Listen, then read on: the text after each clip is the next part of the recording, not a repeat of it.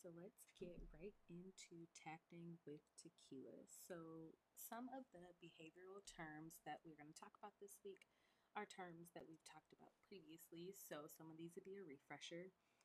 So, we're going to be talking about some motivating operations, which, as a reminder, are environmental variables that increase or decrease the reinforcing or punishing effect of some stimulus, object, or event and increases or decreases the current frequency of all behavior that has been reinforced or punished by that stimulus, object, or event. So, for example, if hunger is my motivating operation, like it is right now, food is going to have an increased reinforcing effect.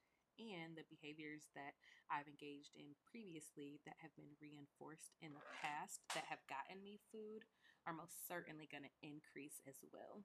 So essentially, MOs determine if something is more or less valuable at that time.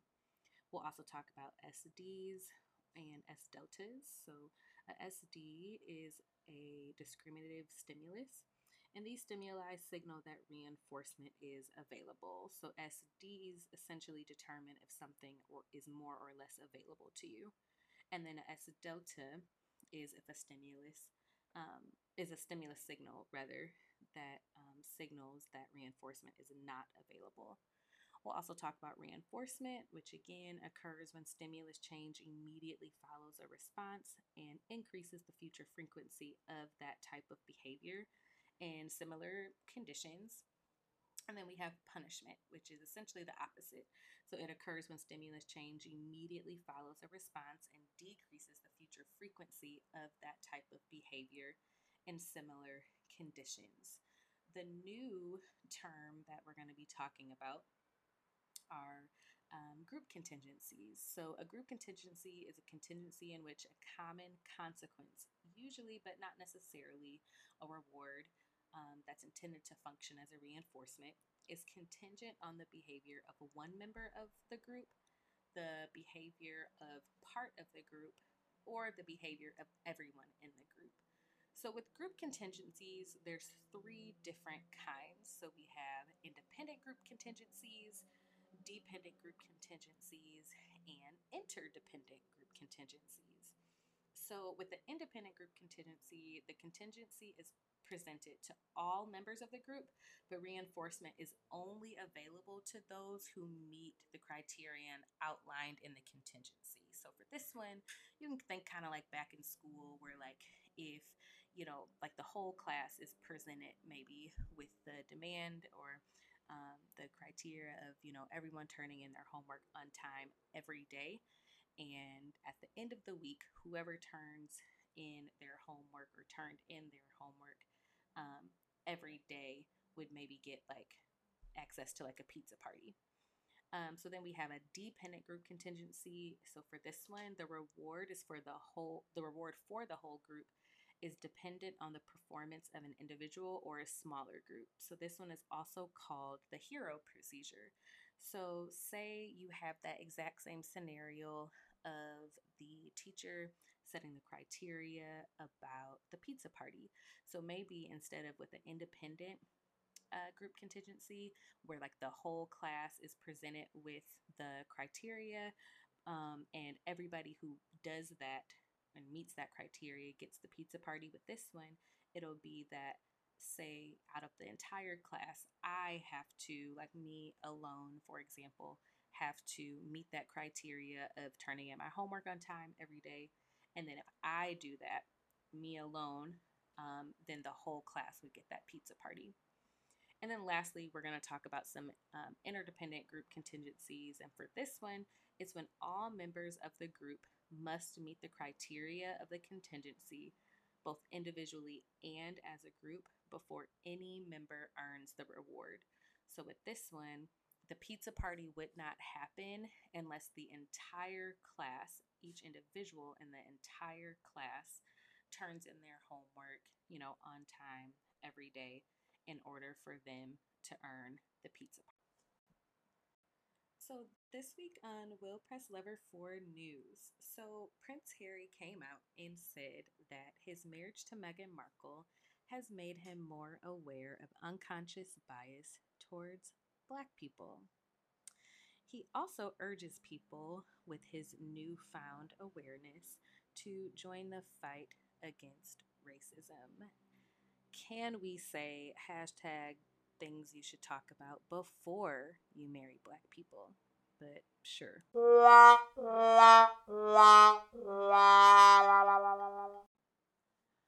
So, on Instagram Live a few days ago, Offset was detained while driving through a Trump rally. Apparently, rallies say that he was waving guns like all out of his car as he was driving through the rally. And again, he was detained on IG Live. He was the one who actually filmed it all on IG. He wasn't actually arrested, but he was just detained. And I don't know, I find this rich coming from that crowd. Beyonce has broken the internet as she always does. She's made me feel super broke, super poor. And this is because she has announced that she's ready to take all of our money as she is getting ready to launch new Ivy Park apparel. So, yeah, I need it all. I don't want to work out in it or anything. I really just, want to wear it. And I need it. So, yeah, who wants to donate to the Beyonce Ivy Park Fund? So, also a new versus battle has been announced. It's going to be T.I. versus Jeezy. I'm super pumped about that. I'm really, really excited to, you know, not do like new age TikTok difficult dances. I'm excited, to just kind of reminisce back to a simpler time. So I'm super pumped about that. And then lastly, honestly, if you're anything like me, you've been getting harassed about it. So seriously, wear a mask. Please go vote. That is it for the lever this week. Let's jump right into the topic for today.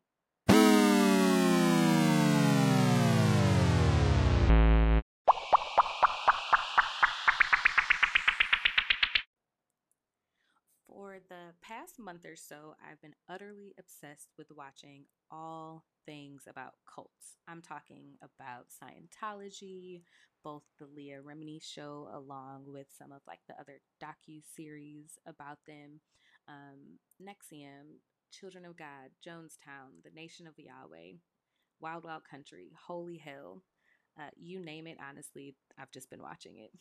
The one that intrigued me most, though, was about Nexium. So, for those of you who have been living under some kind of rock, please immediately pause this and go back and watch The Vow. It's streaming on Amazon Prime. If I had a spoiler alert soundbite, I would enter this in right here, but I don't. So, here we are. Here's your spoiler alert. But before we get into Nexium and like what it was about or what it is about, I want to briefly discuss some of the advantages of using those group contingencies. If you don't remember what those group contingencies are, go ahead and rewind this back and go listen to the Tacting and Tequila section. So, some of the advantages, according to Cooper, are that group contingencies are a time saver when you're administering it. And if you think about it, it makes sense. So instead of having to give every single person in a group a consequence, you can give one consequence to all members of the group at the same time.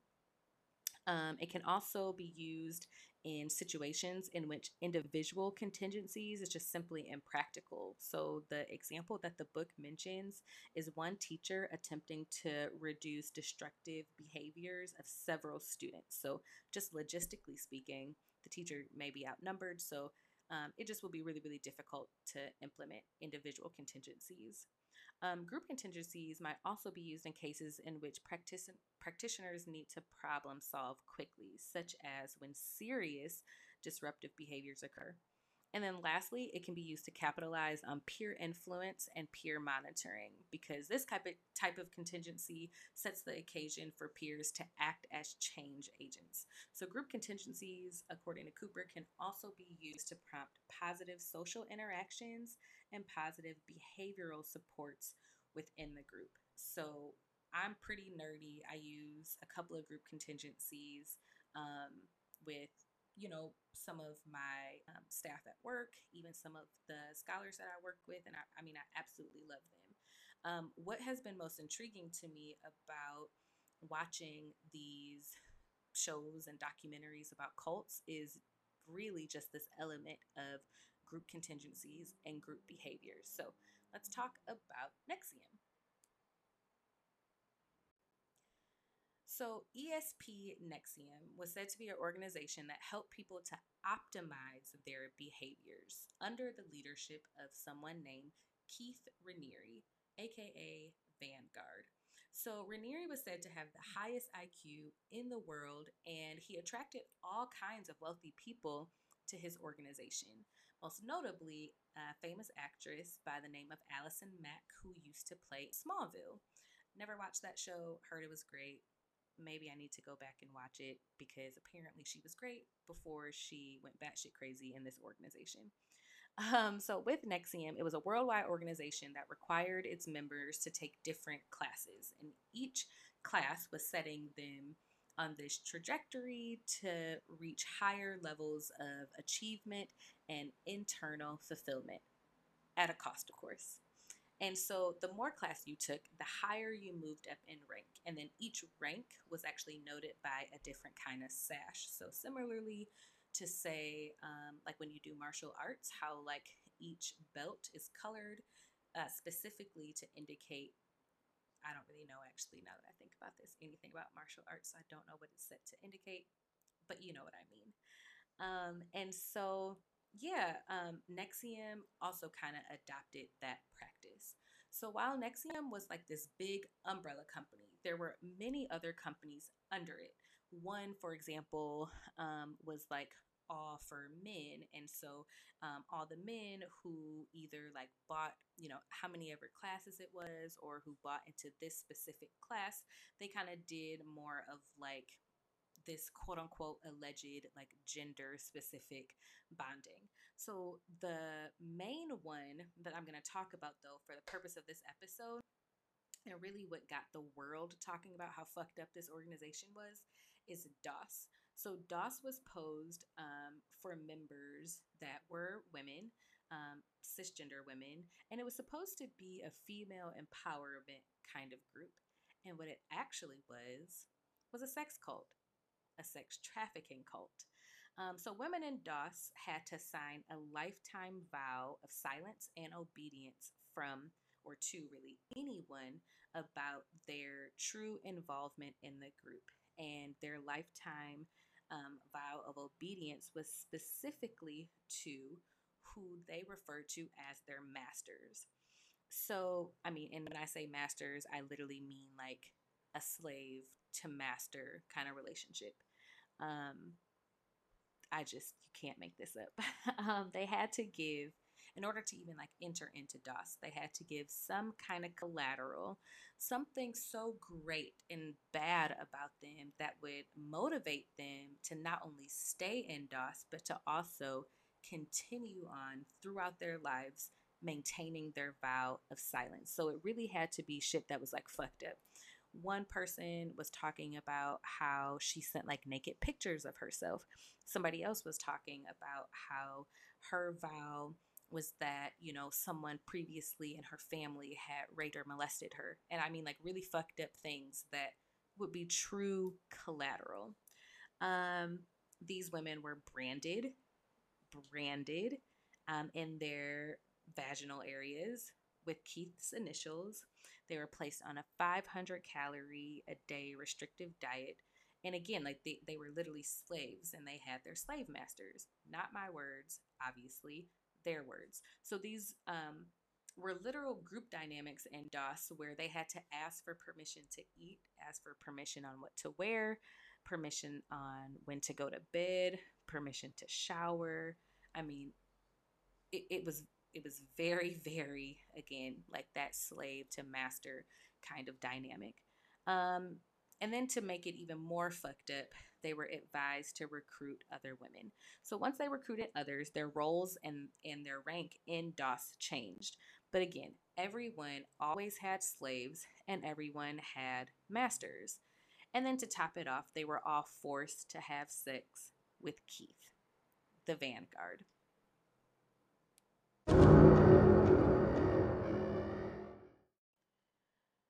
believe me when I say I am only scratching the surface of, I mean, really what was going on in this documentary. So much so that actually, by the time you all listen to this episode, Keith Raniere, as of October 27th, was sentenced to 120 years in prison. 120 years in prison. He was sentenced to that 120 years for really just his being the mastermind behind this sex trafficking ring, along with racketeering, conspiracy, forced labor, identity theft, sexual exploitation of a child, and possession of child pornography. Um, According to Vanity Fair, and if you've been following this story as obsessively as I have, he showed absolutely no remorse at all leading up to the trial. In fact, he was super, super arrogant. He was already talking about filing a lawsuit against not only like the lawyers, like the prosecutors, but also he was talking about what is it called? Like, is it like filing a no, it's not contempt. I mean, apparently I know nothing about law enforcement or about like how shit works. Um, when you go to court and when you go to trial, but pretty much he was, a retrial. Like he was trying to do some kind of retrial before he even got sentenced. So just no signs of remorse. He was always talking about his innocence. The only thing that he said was that he's sorry if his group caused anybody any kind of harm or anything like that. But yeah, so today when the sentencing came out, I mean, I was literally like gasping. I was actually super surprised. I don't know, I don't always have faith in our judicial system, so I was super surprised actually that he actually got that sentencing. But I'm really happy. One of the things that came out actually in court is how he had raped someone as young as 15, raped her ongoingly, just over years and years. I mean, she suffered years of abuse and years of sexual abuse. He forced her to get an abortion. He, I mean, truly just traumatized this woman. And yeah, so much so that she attempted suicide a few years ago. I'm really, really thankful that people like her and other victims of this cult were actually able to see some, excuse me, some kind of justice being served. So I guess to that degree, like there's some kind of silver lining, but it's fucked up. And I think one of the things that I think is super interesting, just from, I guess, like a behavioral standpoint, is again tying it back to group contingencies and what kind of group contingencies were in play. And if you watch The Vow and if you listen and re listen and even just Google what group contingencies are, and you really kind of understand what they are and how they work, if you watch shows like The Vow or any other show about Nexium, one actually just came out with another survivor, about talking about her experiences. You'll see that we actually have a few group contingencies at play here. And as you can imagine, the group contingencies were, I mean, extremely fucking powerful. When I was watching The Vow, I noticed a couple of group contingencies. So I don't know, I'll just talk about a few here. So we do have some independent group contingencies, and that, whoever buys those classes I was referring to a little bit earlier, they individually would get access to this reinforcement. And so in this case, I think some of the reinforcement could include like access to this genius vanguard Keith. It also could just be, essentially, I guess, and I don't really know how accurate this would be, but essentially like one step closer to this enlightenment and this overall just kind of sense of achievement. So an interdependent contingency that I was thinking about was with the women in DOS, in that if each of the women in DOS recruited, I think it was 5 to 7 women, they would move up in rank, like but each of them who were at whatever rank they were, so like say if you were like at the lowest rank of slave, you had to recruit, again, I think it was 5 women in order for you to like move up to be like their master. But before you could do that, like all the other people who were also slaves had to do the exact same thing. So essentially, like you guys would kind of like move up together. And again, like you'd have to recruit the people. And then some of the benefits of moving up would be like less restrictions, which that's kind of just what they were sold. They were kind of sold this, like, I guess, dream of having less restrictions. But what it ended up being is just different kinds of restrictions. So, an independent contingency that I was thinking about was that there was one main person who, or excuse me, a dependent group contingency. There was one main person who actually funded Nexium, and she is one of the daughters and the heiresses of Seagram's Jinn. So you can only imagine how much money this person had. She also was actually convicted in this trial last month. She actually got 18 months in jail for her involvement. Anyway, so she alone funded the organization, and the entire group had access then, including her, to the reinforcement that it being funded afforded them, such as more classes, maybe even like the availability of retreats, building new centers. They had centers in a few parts of the country, a few parts of the world, actually, and then even access to like jobs within the organization. So we're talking about an entire group, and I mean thousands and thousands of people were engaging in the same kinds of behaviors in order to achieve enlightenment and fulfillment. So I feel like whenever we're watching these cult shows, a lot of people are like, well, this is so fucking stupid. Like, how could they be so dumb? And it's like, well, how did we get here? And honestly, behaviorally speaking, I'll tell you this: we have to get off our high horse thinking that these people were so stupid, because in all actuality, it's actually very fucking easy to get here. In my opinion, members of Nexium each had some kind of motivation to get more out of life, to be a better person, to have some kind of family, to put good out in the world.